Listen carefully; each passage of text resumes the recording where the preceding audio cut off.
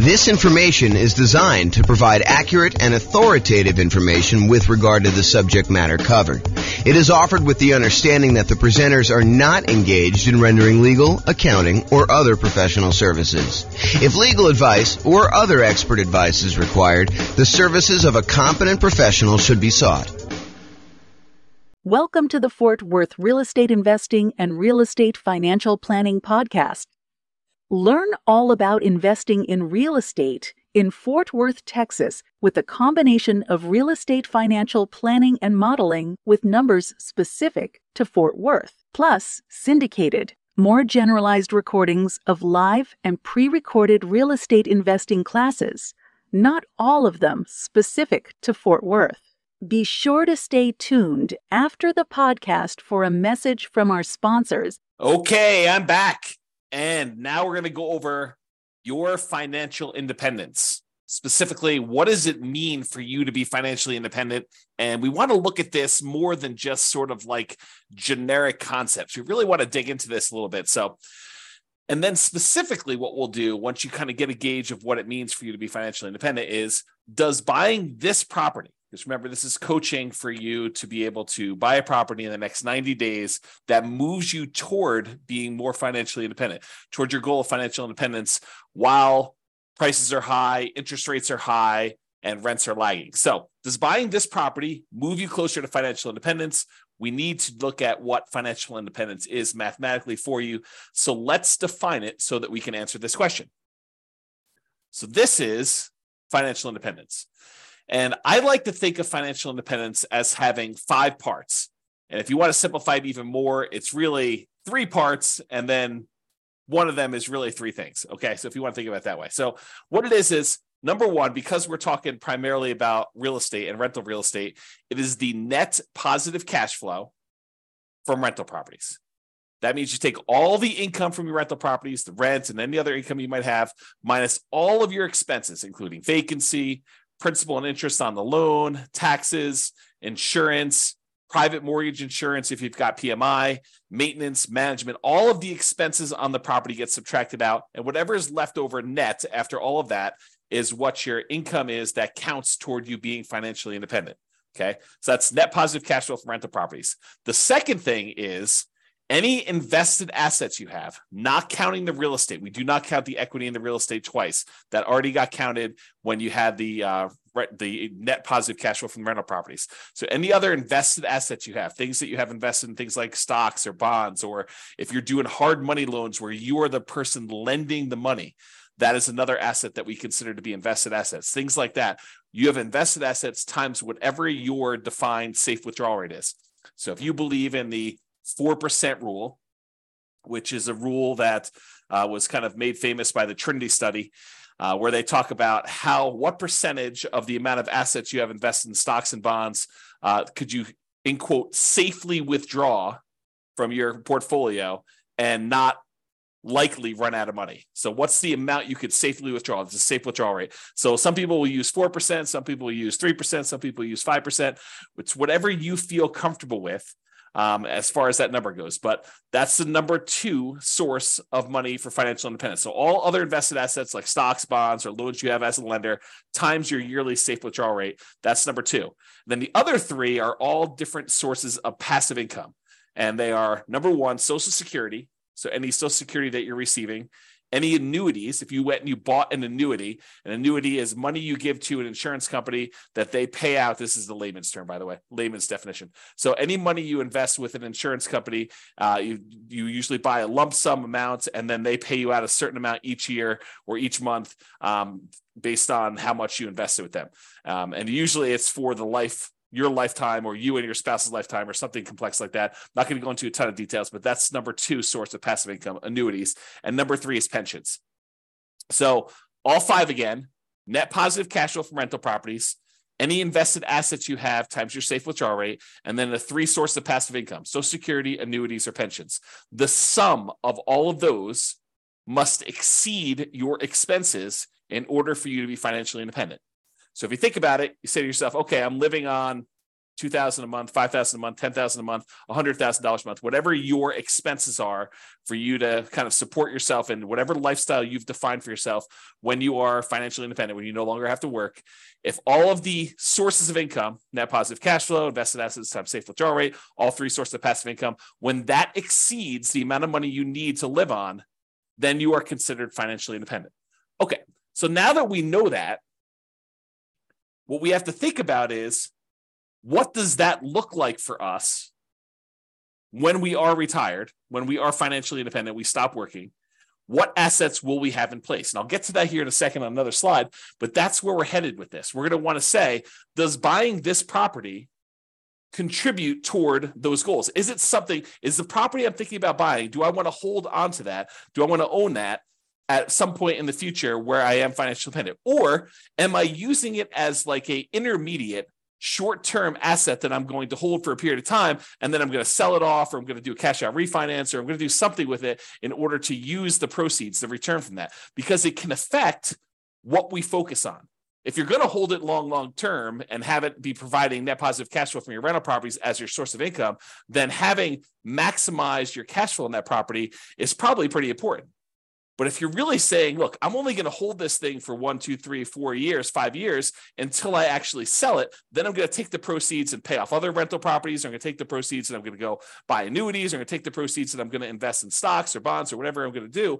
If I'm going to do that, then maybe cash flow is not the most important thing you should be focusing on. And maybe buying a property at a discount, getting a big chunk of equity, and then focusing on properties that are likely to go up in value, some type of either forced appreciation or organic or natural appreciation, the tendency for property values to kind of increase over time, those can become much more important drivers of your overall return if you plan on selling it. So really the thinking is, we're talking about buying a property in the next 90 days that moves you toward financial independence. That may be cash flow. And I think for a lot of folks it is, but not everybody. And so we'll talk about that in a little bit more detail. A couple of clarifications on this financial independence concept, though, before we move on. I think I mentioned this a second ago, but equity in your properties or any equity you have in businesses is already accounted for in cash flow. So you can't double dip. You can't say, I've got $1 million in stocks and I've got $1 million in equity in my properties and I'm getting $5,000 a month in positive cash flow. No. You can't use the equity in the properties. You're already counting that as the cash flow on the properties. So in other words, another way of thinking about this is the cash flow you're getting on your properties is the return on equity. If you think about it that way, it's the return you're getting on the equity you have in your properties. Now, the $1 million you have in stocks or bonds or some other type of investment, not the equity in your properties, that counts times your safe withdrawal rate. You can use that to kind of sum those up. You can't count the equity in properties or businesses, in my opinion, twice for your safe withdrawal rate, okay? Any payments on loans you've made, so if you're the lender, if you're being a hard money lender and people are coming to you and they're borrowing money from you and you're loaning them money so they can go buy fix and flips and you're getting 6, 7, 8, 9, 10, 12, 15% return, whatever it is, 18% return on your money, then that is not, you can't count the 12% you're getting on that. You don't do it that way. You count the loans as part of your overall invested portfolio, and you use that safe withdrawal rate on that money. So even if you're earning 10, 12, 15%, whatever it is on making these hard money loans, you're still using the 3, 4, 5% safe withdrawal rate number in order to determine how that counts towards you being financially independent. Then the last kind of comment I have in here for clarification is dividends are also part of your invested assets. So like you can count those separately or in addition. That already counts as part of your overall return you're earning on that money in stock market or bonds, or, if you're not getting really dividends on bonds, you're probably getting interest payments, but you get the idea. Okay. So those are some clarifications on that. Okay. So now that we've kind of talked about what the definition of financial independence is, I'm going to step back and we're going to talk about two different kind of parallel paths. One is what I call phases of financial independence. It kind of tells you what phase you're in on your journey to becoming fully financially independent. And then I have stages. And the stages I borrowed from, I think it's, what is the name of the website? I have it linked up here. I'll tell you what it is in a second. The phases of financial independence, though, is sort of like my concept. The other ones are ones we got from the internet, and I'll show you where those are. I think it's Wallet Burst, if I'm not mistaken. So, okay, so phases of financial independence. financial independence phase one. This is when you're working toward having the absolute minimum you need to consider yourself financially independent. If you say to yourself, okay, if everything got really, really ugly and I had to quit my job because I just couldn't stand it anymore, or I lost my job, how much would I need in order to live at the bare minimum level? This is sort of like, you're not doing all the vacations you want to do. This is sort of like, just barely getting by with how much you need for food and clothing and insurance and taxes and all the other stuff you need, but just the bare minimum to kind of scrape by. That's minimal financial independence, what I might call the minimum target monthly income in retirement. That's sort of the way I think about it. It's like, how much at a minimum would you need monthly in order to live your kind of just scrape by? What some people might call like lean financial independence, retire early. So phase one is when you're working toward having enough money where you would be financially independent with a minimum amount. So you're not there yet in phase one. You're working toward that. Phase two is you've achieved enough to have the minimum. So you've successfully achieved the minimum target monthly income in retirement, enough assets between rent on, the net positive cash flow on all your rental properties and any invested assets, have safe withdrawal rate, or any of the passive income sources, Social Security, pensions, or annuities. The sum of all of those meets your minimum threshold.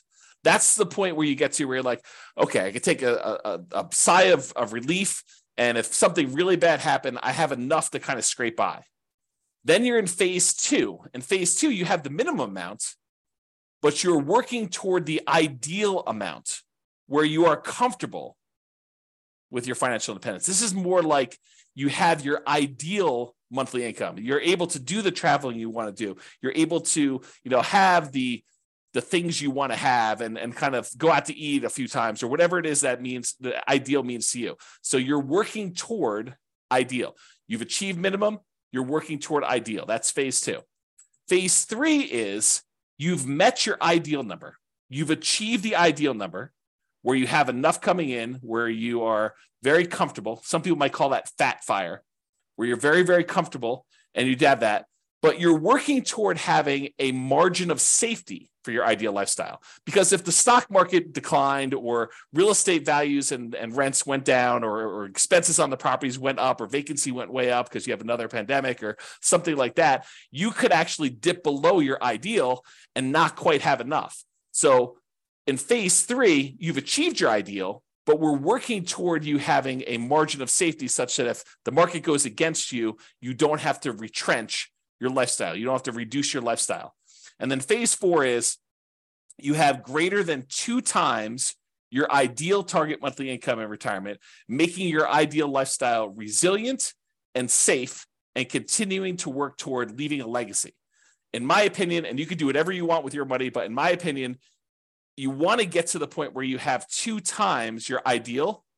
And then after that, you can give away anything you want above that. But 2 times sets you up so that you are resilient and safe in case something happens and the market goes against you, where you can still maintain your existing ideal lifestyle. Okay. So those are the phases. Phase one, you're working toward your minimum. Phase two, you've achieved your minimum. You're working towards your ideal. Phase three, you've actually achieved your ideal, but you're working toward becoming safe. And phase four, where you're working on leaving a legacy because you have 2 times your ideal coming in. Okay, so those are the phases of financial independence. You might hear me talk about those. So I wanted to go over them so that you kind of understand where we're coming from with that, with those concepts. Now, so Wallet Burst has their own kind of stages of financial independence, and you kind of will see these written around the internet. I don't know if they came up with this, but they did a really nice visual. And so I'll show you what it is. So these are the sort of like the stages or the milestones on your financial independence journey. So a lot of folks, they start off with negative net worth. They have more debts than they have assets. They've got student loans, or they have negative equity in their property, or whatever it is that they have there. They start off with negative net worth. So that's sort of the baseline stage. Eventually, you get back to 0 net worth. So that's an achievement from having negative net worth, where your liabilities are worth more than your assets is where you have negative net worth. 0 is where your assets and your liabilities are at least even, and And that's kind of where you are. Some people will not have negative net worth. They'll kind of not fall into the trap of having, student loans or whatever it is coming out of college, and they'll start with zero net worth. So zero net worth is where you're break even. Then the next stage is where they have saved up an emergency fund. So not only do you have a zero net worth, but now you have a little bit of money set aside, whether that's $1,000 or $5,000 or $10,000 or 6 months. It's whatever you decide your emergency fund is, but that's the next stage in this milestone on your financial independence journey. After that, you have Coast Fire. Coast Fire is where you have enough money set aside that if you didn't add another penny at all, you would be able to retire at whatever your ideal age is, whether that's 55, 65, whatever your number is, okay? But when you're at Coast Fire, when you've achieved Coast Fire, you have enough assets, rental properties, stuff invested in stocks or bonds or whatever it is, you have the safe withdrawal rate, all the passive income stuff, all those combined, such that if you just let them grow for the next 5, 10, 15, 20, whatever number of time it is until you're at your point where you want to be financially independent, if you just let the current assets you have grow, you would be financially independent. That's what Coast Fire is, because you can kind of coast into financial independence, retire early based on the assets you already have. You don't need to save anymore. It's another way of me saying that, okay? So then you could just live off of whatever you have coming in from your job. So you no longer have to, be working a really high-end job in order to have all this income coming in. If you want to simplify your life and go work at someplace with less stress or that you would enjoy more, you know that you have enough assets so that if you just spent the money you earned, the assets would eventually grow and they'd be able to provide you with financial independence. You're not spending any of the proceeds from your investments with Coast Fire, but if you just left them alone, they would eventually grow and lead you to financial independence. That's Coast Fire.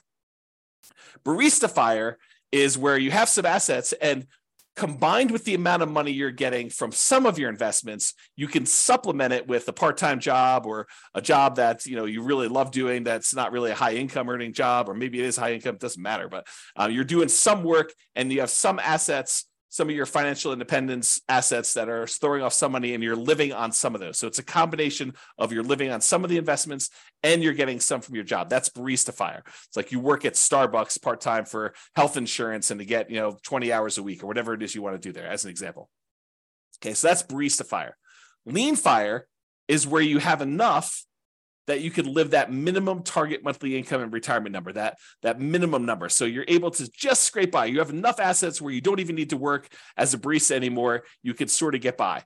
Then Regular Fire, sort of a arbitrary definition, but you're able to live and be financially independent there, versus Fat Fire, where you have more than enough where you can live your ideal lifestyle. So that's sort of the stages of financial independence or milestones on your financial independence journey. And in case you're wondering how the phases versus stages kind of overlap, phase 1, remember that's the one where we're working toward you becoming, you having your minimal target monthly income in retirement.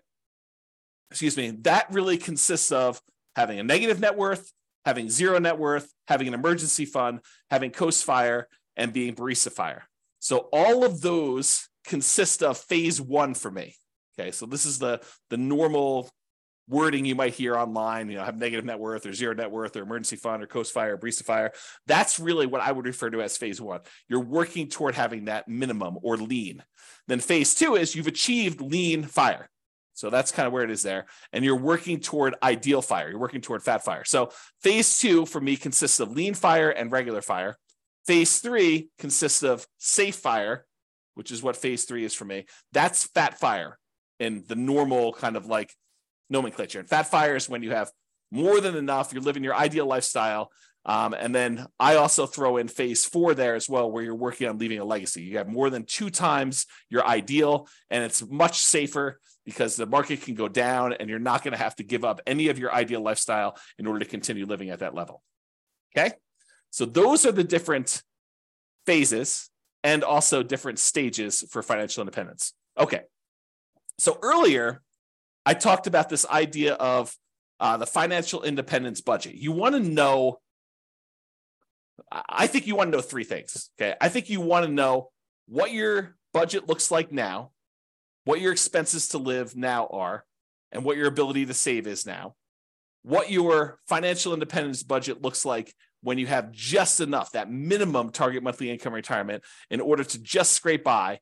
And then I think you also want to know what it would look like when you hit your ideal. So I think you really want to have 3 budgets. You want to have a budget for now, and then how does that look different if you had to cut back, scale back, and you no longer had a job, or you no longer wanted to work at your job and you wanted to live off your investments? What would your budget look like for that minimum one? And then what would your budget look like if you were living your ideal lifestyle?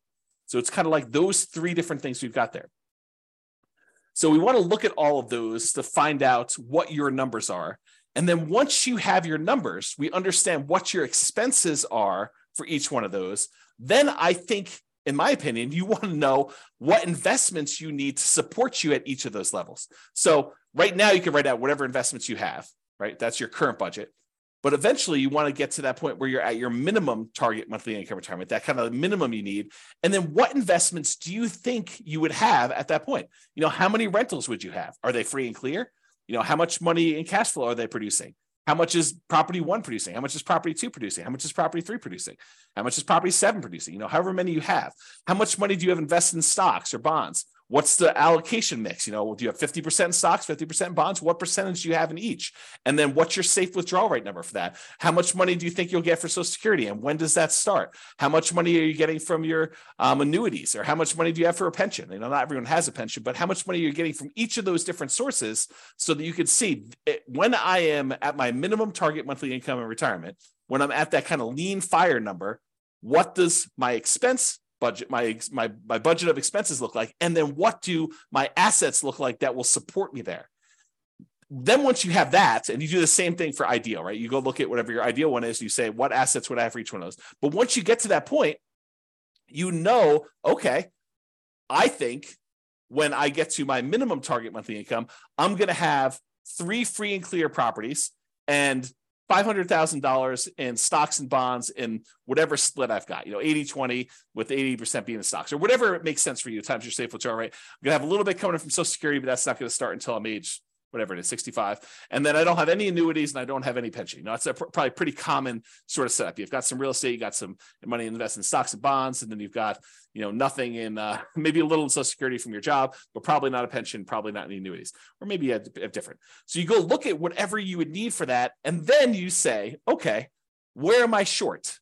Right now I've got 2 rental properties, or I've got 6, but their cash flow is really poor. It's $100 or $200 a month when I really need to have $3,000 a month produced by these things. So I need to get to the point where I've got 6 now, but I need 3 and free and clear. And so the plan will be, which ones are you keeping, or are you going to sell all 6 and buy 3 new ones? You need to know, which ones are the ones that I'm going to pay off, and which ones am I using as sort of like rocket boosters to get me to the point where I could take the money, the proceeds from the ones that I've gained some equity in because the property value has gone up and I paid down the loan. I'm going to take that, pay all the expenses on selling it, take that money and pay off the ones that I have there in order to get to the point where it's my minimum target monthly income or my ideal. So really what you're looking to do is you're looking to determine what's your budget now, what's your budget when you're at that minimum target monthly income or lean fire, what's that budget when you're at your ideal target monthly income in retirement or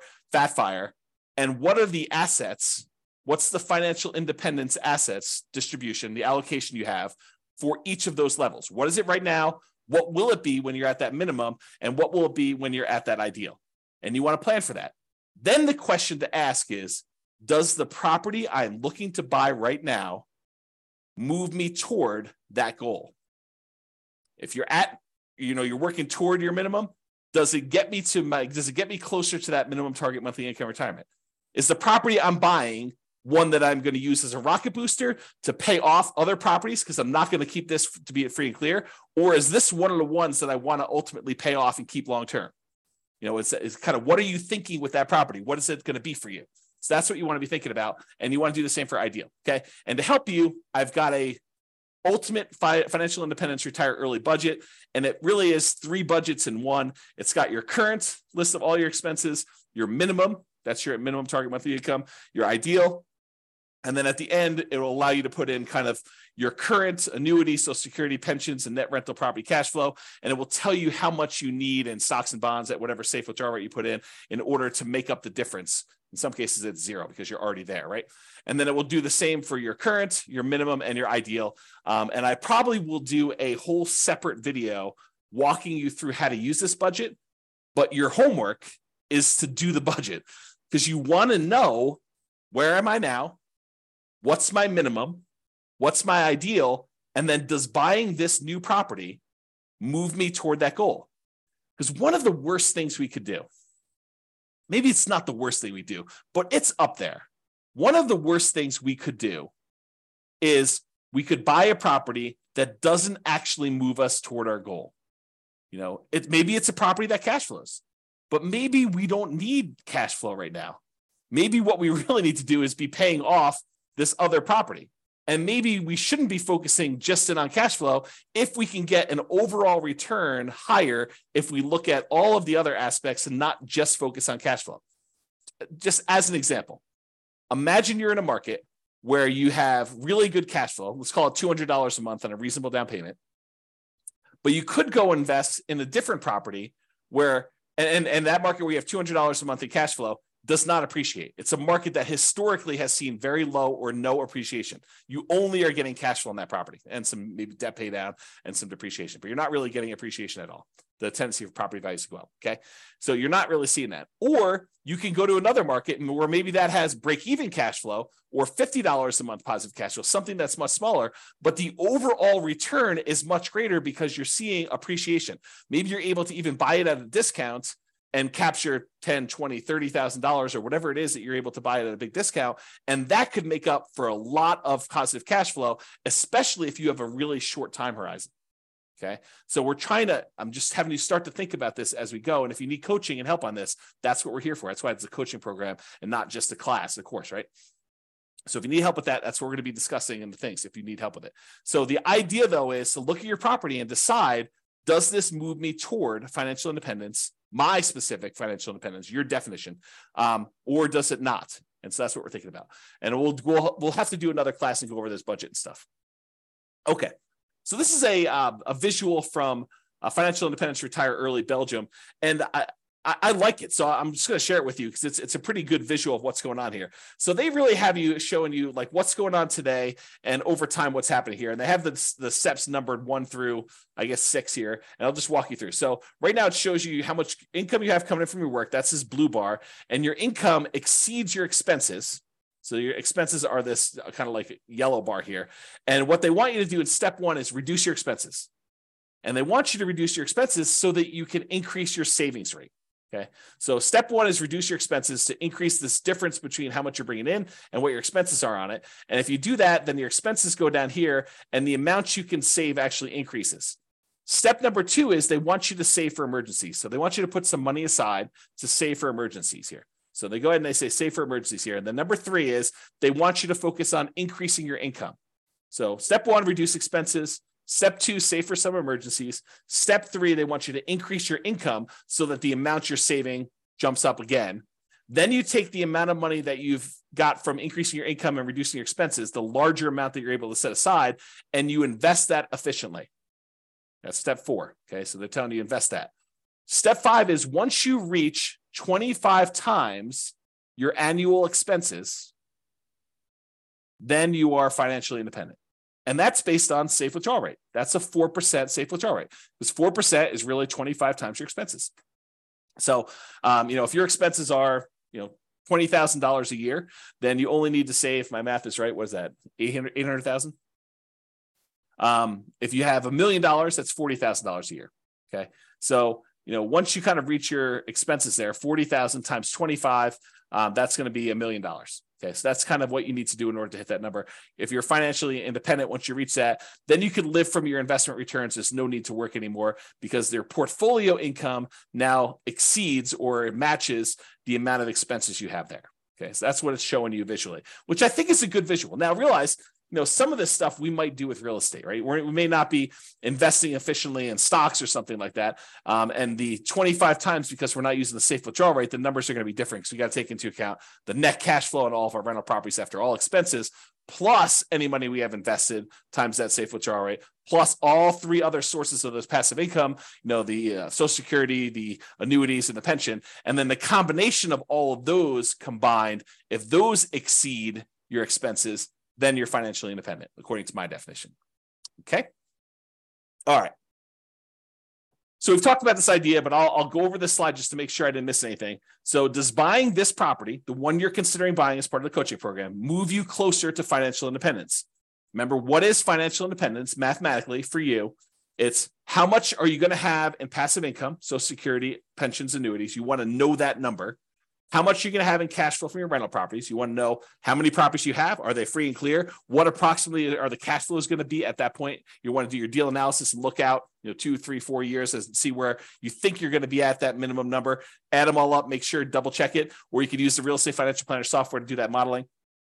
So you add up the passive income, Social Security, pensions, annuities, the cash flow from rental properties, and any of those invested assets times your safe withdrawal rate. You sum all of those up and you find out exactly what the distribution of your assets are when you are financially independent to find out if buying this property moves you closer to fulfilling that particular vision of your future. You need to have the vision of your future. Then you need to actually make it real by doing things today that will be there for you. Okay. Sometimes that means buying a property that has great cash flow so that you can keep it long term. Sometimes that means buying a property that has really good overall return so that you can hold on to it for a year or 2 or 3 or 4 or 5, then sell it and do pay off properties or invest in other assets or buy annuities or sell off all your portfolio and reinvest it into one big multifamily property or whatever your goal is to kind of be at for that. Okay, so know your outcome and your target. So you know if taking the action in front of you moves you closer or farther away from the target. But if you don't have the target, if you aren't clear on what it looks like for you, what your expenses will be when you're at your minimum or you're at your ideal, and what your asset allocation, how many properties you have and what they're paid off or not, and other invested assets, all that other stuff, then you won't know if this is moving you toward your goal or not. And then the question to ask yourself, will buying this property move you closer or farther away? And I got a typo.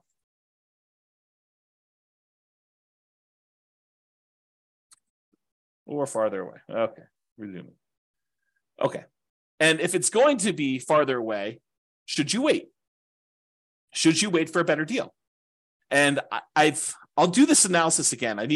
I'll do another special module probably once I get through the core 20 modules where I show you what the impact of waiting is.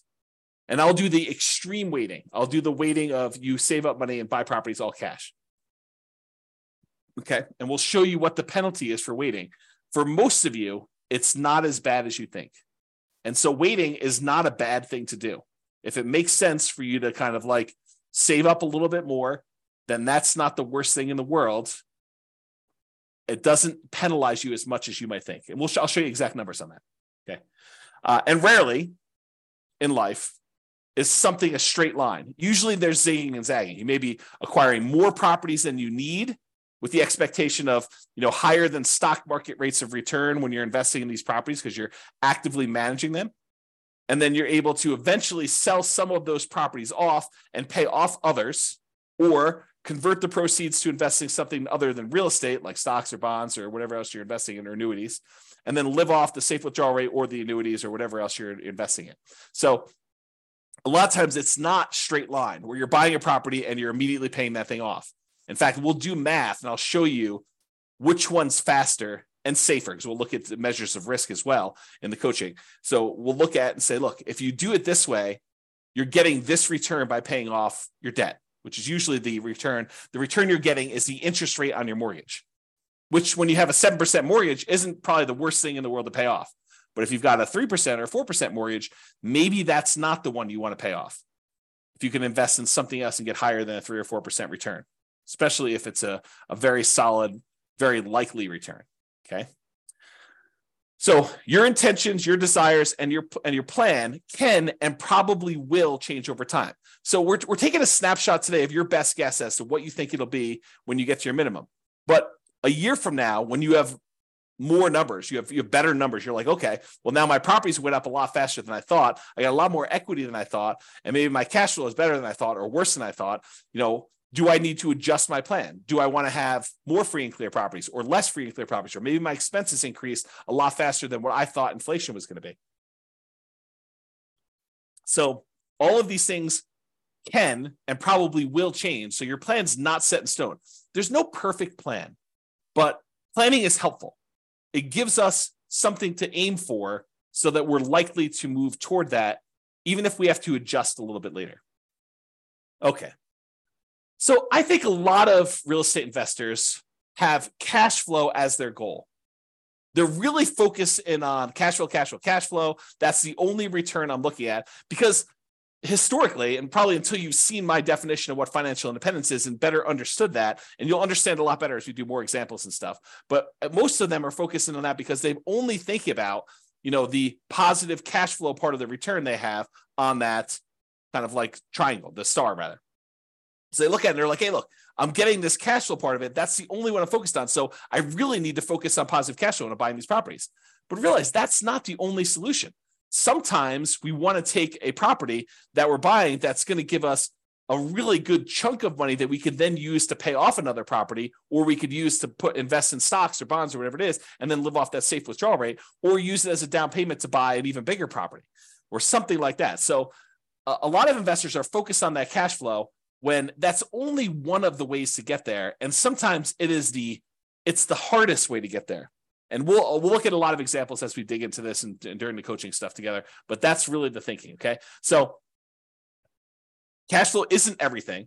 Passive income from Social Security, pensions, annuities, the net cash flow from rentals, and then that yearly safe withdrawal rate are all 3 or 5, depending if you think of the passive income as 3 different things or you think of it as one, but they're all different ways to get you to financial independence. So it doesn't have to be cash flow. In fact, sometimes it's better to not do cash flow. Cash flow is great. And if we can optimize for it, which we will spend a lot of time going and optimizing, but sometimes you want to make that trade-off of, okay, I could get $200 a month positive cash flow, putting this amount down, or I could go ahead and buy this other property and I'm going to get a much higher overall return. And it's probably better to do that based on where I'm going with my plan for financial independence of wanting free and clear properties, or wanting some properties that have great cash flow, and then also having some assets outside of real estate. Okay. So we will go into ridiculous detail on how to improve cash flow. So just stick it out for now. But cash flow isn't the only reason to invest in real estate. 2 significant examples come to mind. You may want to build up an asset base and then improve cash flow by converting to free and clear rental property. So if you ever read the old book by Robert Allen, it's called Creating Wealth. And in that model, he basically talked about buying, and it's been a long time since I read the book, but I'll give you my memory version of the book. And of course, if it's different, then the book is the book, right? I mean, if I tell you the story slightly wrong, but I'll get the basic idea. I think what he told you to do is go buy 2 properties a year for 10 years. And you'd have 20 properties at the end of 10 years. And you could go take half of them at that point, 10 of the properties, sell them, use the proceeds to pay off the other 10 that you kept, and they would then be free and clear, and you'd have great cash flow on those. Okay, so that was his model. Buy 2 properties a year for 10 years, 20 properties total, sell off half of them, pay off the 10 that you kept, and you'll be able to do that. So that could be a strategy. And in that strategy, having the short-term cash flow isn't all that important. Okay, it can be important depending on what your goal is, but it wasn't all that important in that particular plan. Okay, so you could then buy a bunch of properties and then naturally pay off properties with cash flow. Any extra cash flow you're getting, you're really using to pay down the debt on them to get them free and clear as fast as you can. Or you take the extra cash flow you've got on the properties and you invest it in something else, stocks or bonds or whatever, let that grow at 6, 7, 8, 9, 10%, whatever you're able to get in the stock market, that you feel comfortable with. And then you could take the proceeds from that and use that to pay off, 3 or 4 or 5% mortgages that you have saved up. And if you're getting a higher return on keeping the money invested in the stock market, then it's actually faster to keep the money invested in the stock market until you have enough to completely pay off the mortgage than to take the money pay off the mortgage at 3 or 4 or 5, 6%, when you could be earning 6, 7, 8, 9, 10%, whatever it is that you're able to earn on the other investments that are not real estate. Okay, so some thoughts there. Or you may want to grow your assets with real estate, then convert those assets to annuities or yearly safe withdrawal rate on invested assets. We talked about that idea. You want to go and say, okay, I'm going to buy 10 properties over the next 10 years. So I'm going to move into each one, live there for a year as a nomad, and then, put low down, 5% down, buy a property, convert that to a rental, and repeat that process until I have 10 rentals that I put 5% down on each. And then at the end of that, I'm going to take all of them and I'm going to sell them off, take the big chunk of money that I have accumulated from the property values going up and the loans being paid down and whatever little cash flow I had, if any, by doing that strategy, and take that big lump sum of money, invest it in the stock market and bonds, and live off that as a safe withdrawal rate, or take that big chunk of money and buy yourself annuities so that you have an insurance product that you have longevity with, and you're not going to run out of money by having your money invested as annuity, because that's for your life, the duration of your lifetime. Okay. All right. So let's now talk about why building up your assets and why the first $100,000 is the hardest to acquire. And then we're going to return to real estate for building up your asset base. So I'm going to kind of diverge for a second, talk about why the first $100,000 is the hardest. And we'll go into detail on that, and then we'll return to real estate. So first 100K is the hardest. So Charlie Munger, who is Warren Buffett's partner, there's a quote from Janet Lowe in Damn Right, Behind the Scenes with Berkshire Hathaway billionaire Charlie Munger. So here's the quote. Charlie Munger has said that accumulating the first $100,000 from a standing start with no seed money is the most difficult part of building wealth. So this is me commenting now. So he's basically telling you that first $100,000 that you take the time to acquire is the absolute most difficult part of building wealth. You got to do the first one. In a lot of cases, buying that first owner-occupant property with nothing down, or 3% down, or 3.5% down FHA, or 5% down conventional loan, moving in there, living there for a year or two, and then converting that one to a rental when you finally saved up to buy the next property with nothing down again, do a VA or USDA loan if you hadn't done one before, or saving up 3% down and doing your your conventional loan, or doing 3.5% down FHA to buy a single family home, or a duplex or a triplex or a fourplex, and kind of repeating this process until you get to the point where you've now got $100,000 in equity. You need to do whatever it takes in order to get there. That's what he's basically telling you. And he's talking about stocks, but I've converted it to real estate for you. Okay. I'm going to continue with the quote. Making the first million was the next big hurdle. So all the kind of math we're going to talk about here about earning your first 100K and then using that to kind of build up to $1 million, that applies when you get to $1 million and you're trying to grow to 2 million or 3 million or 4 million or 5 million or 10 million or whatever your number is there.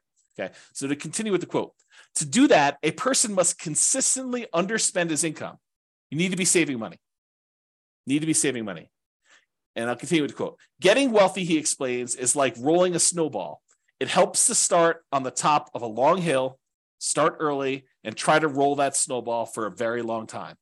The longer you have where you're investing and you've got this money working for you, the better off you're going to be.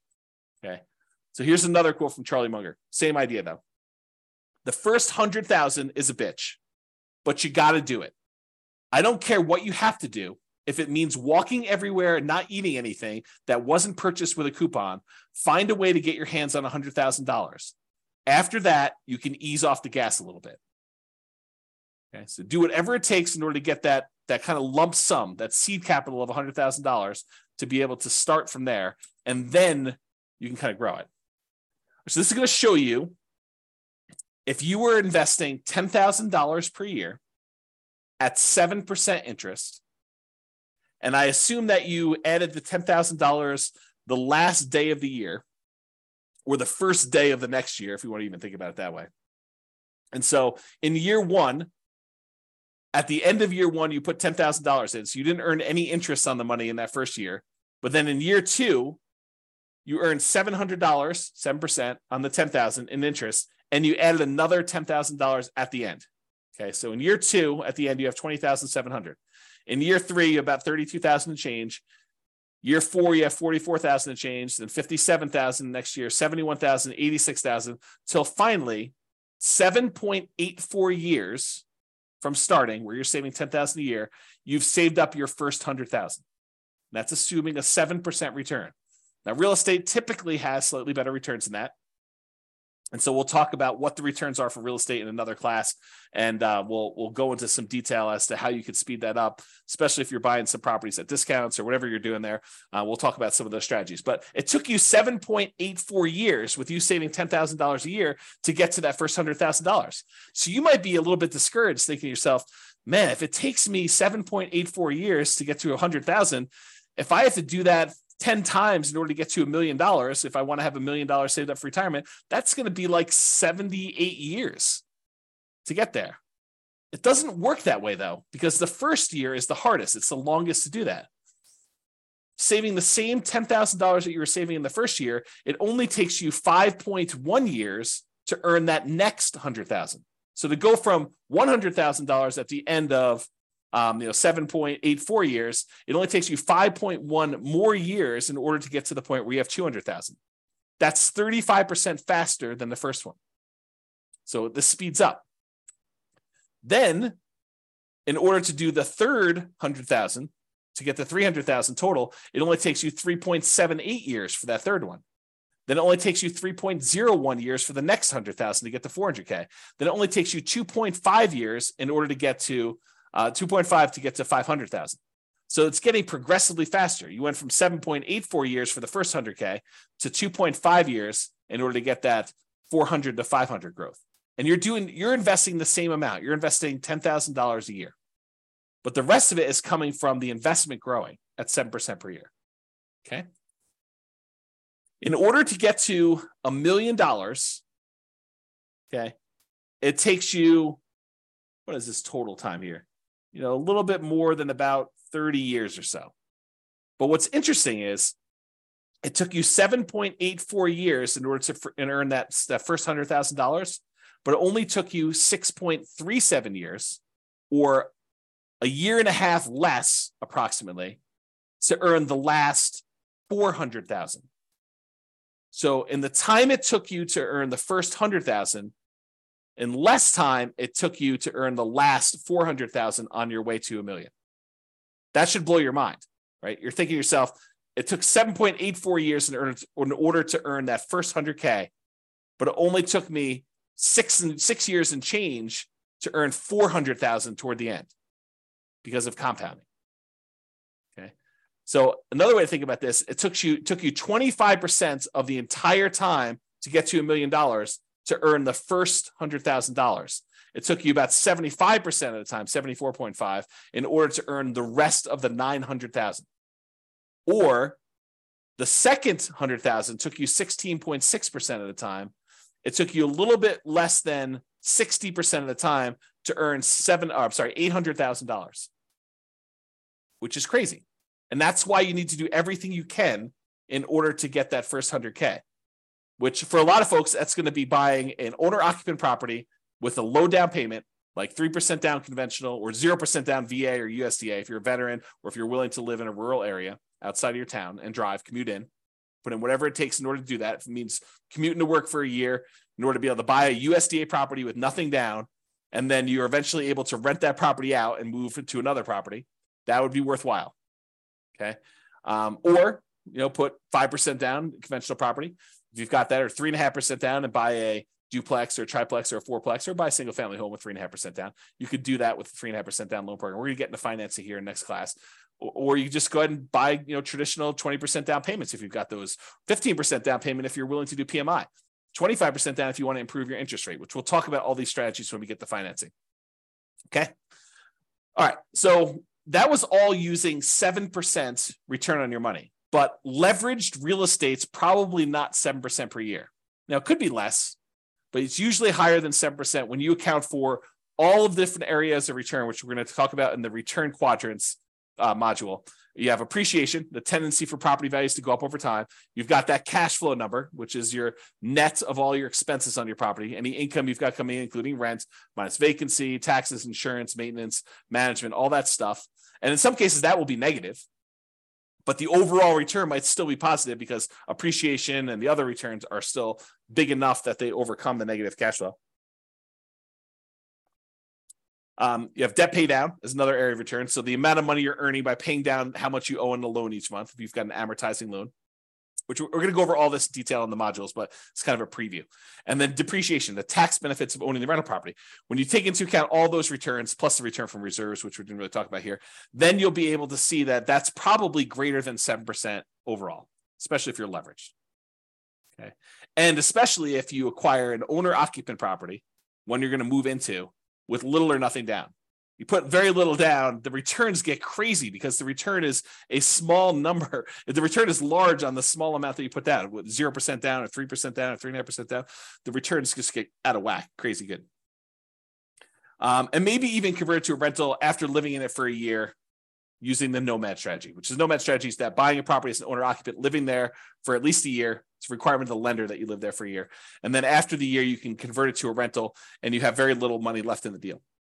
So if you imagine for a second that you had saved up 20% down to buy a rental property, you technically could buy probably 4 properties with that if you put 5% down on each over 4 years. So instead of buying one property with 20% down, you could buy 4 5% down properties, move in, live there for a year. At the end of the year, move out, convert that one to a rental, buy another one 5% down, live there for a year, convert, then move out after a year, convert that one to a rental. Now you got 2 rentals, move into the third one, 5% down, and repeat the process until you get as many rentals as you want, continuing to put that 5% down. Okay. That's really the nomad strategy, which we talk about when we talk about strategies, which I believe is the next module. Okay. Property life cycle. And this relates back to what you're going to do with the property, right?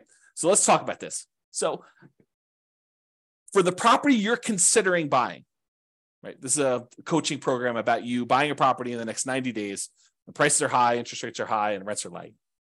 So what are you planning? What's your proposed property life cycle for the property? You're going to buy it, then do what? That's the question, right? You're going to buy it, then do what? Well, here are a couple options. It may not be all inclusive, but these are some of the big, pretty more common options you have. You could buy it, then you could sell it immediately. For example, let's say you want to flip a property to fund reinvestment or to pay off other properties. So you're like, look, I don't have a lot to put down, but I do got some money and I can go find a property that I could buy at a discount, put a little bit of sweat equity into it, fix it up, resell it, walk away with the down payment I had back, plus some profit on that, $10,000, $20,000, $30,000, whatever your number is in your marketplace that you're able to do for these flips. Then you take that money and you go and you reinvest it into something that you ultimately want to do. So you could buy this property with the intention of flipping it to then reinvest. Or maybe you're doing flips in order to pay off properties that you already own to get you to financial independence. You go look at your numbers, your budget, you say, look, I need 3 free and clear properties in order to be financially independent. And that's what I would like it to look like. I want free and clear properties with great cash flow. So now you're like, okay, well, if I'm going to go buy another property, maybe I buy a property that I'm going to make $10,000, $20,000, $30,000, $40,000, $50,000 by flipping it and use that money to pay off the properties you already own. Okay. So that could be what you do. Or maybe what you do is you flip properties, you keep the money that you made in profit to use on your next flip. So you have to borrow less money if you really want to. In order to do the flips, use some of your own money to be your source of funding for the flips. And then you kind of take the profits out again. And then eventually you have enough where you could pay off the entire mortgage in full. And then you do that in order to be financially independent. So you could look at it that way. So what's the proposed life cycle of the property you're buying now? Are you going to buy it, then sell it immediately? That's one option. Are you going to buy it now, then you're going to sell it within 5 years? And you're going to maybe do the same thing. You're going to fund either reinvestment by use as down payments for additional purchases, or maybe stocks or bonds, or whatever you're going to do, or pay off other properties with it. And what are you going to reinvest in? We talked about this: stocks, bonds, leverage up with real estate, use it to put another down payment and acquire additional properties with it. Maybe you want to deleverage real estate. Maybe you want to buy free and clear properties or do lower loan to value. You're like, hey, look, I'm having a hard time making properties cash flow, even with all the strategies we're talking about. Maybe it makes sense for me to, buy a property, sell it within 5 years, and then put 25% down as I acquire properties to get better cash flow, because I need that for whatever my financial independence goals are and my timeline. That's an option for you. Okay.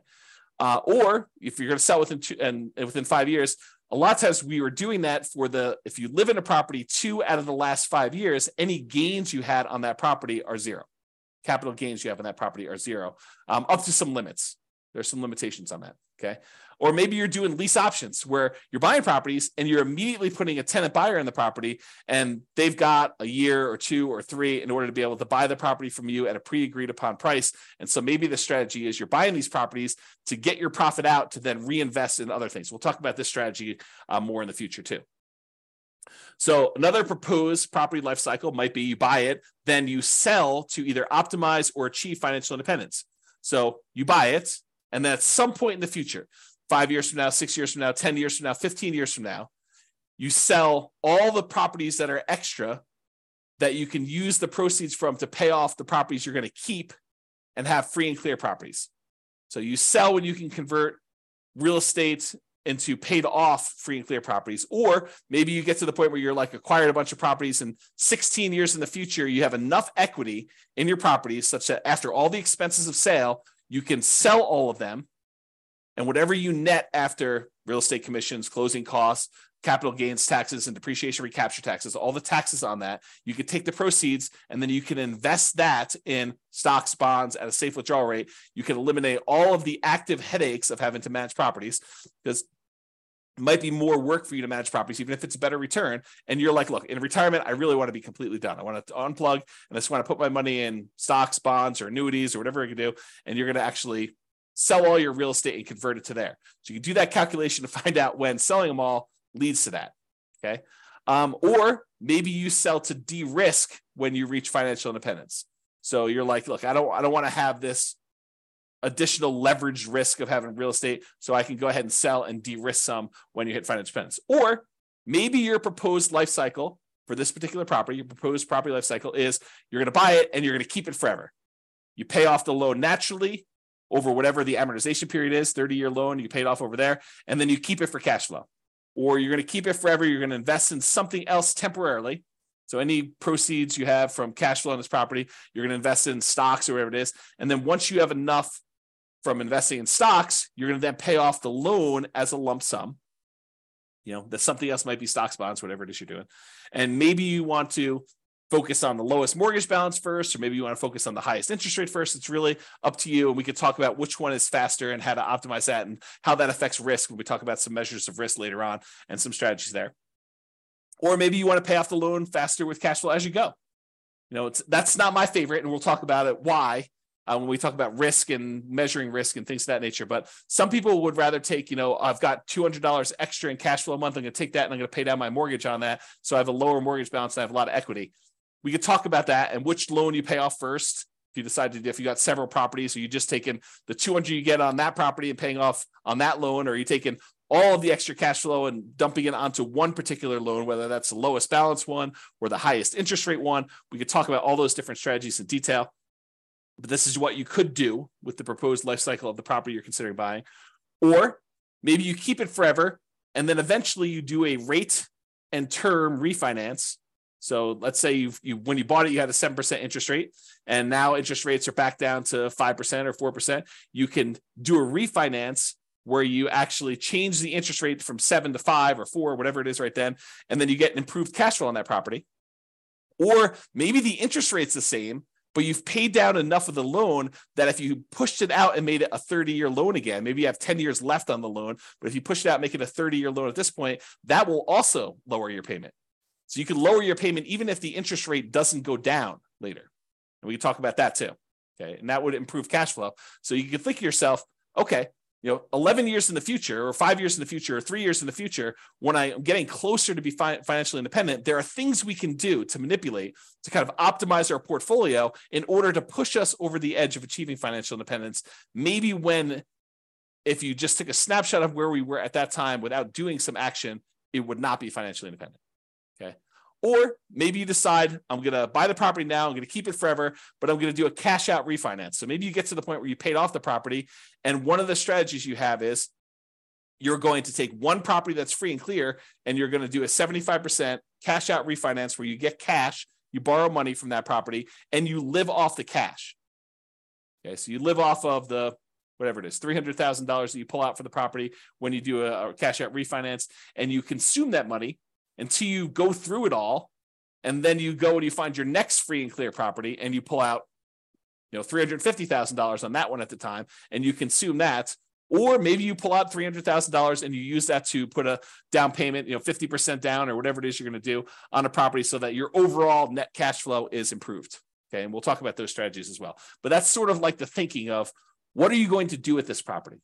You're going to buy it, sell it immediately, sell it within 5 years, sell it eventually to optimize or achieve financial independence with my other properties or other portfolio stuff, or you're going to keep it forever and do some of those options. So those are what you're thinking about. So why does this life cycle thing matter? Well, if you plan to ultimately sell the property, then the overall return, not just cash flow, but the overall return might matter more than just cash flow. And I gave you this example before, where if you're in a market, you can get $200 a month in cash flow, but the property's not going to appreciate. Maybe you should not invest in that property if buying a property where the overall return is better is going to better serve you and get you to financial independence faster. And we'll discuss this in detail when we get to the module on return quadrants. But this is especially true if you have a very long horizon to achieving financial independence when the overall return matters more than the short-term cash flow. So we'll talk about that in detail too.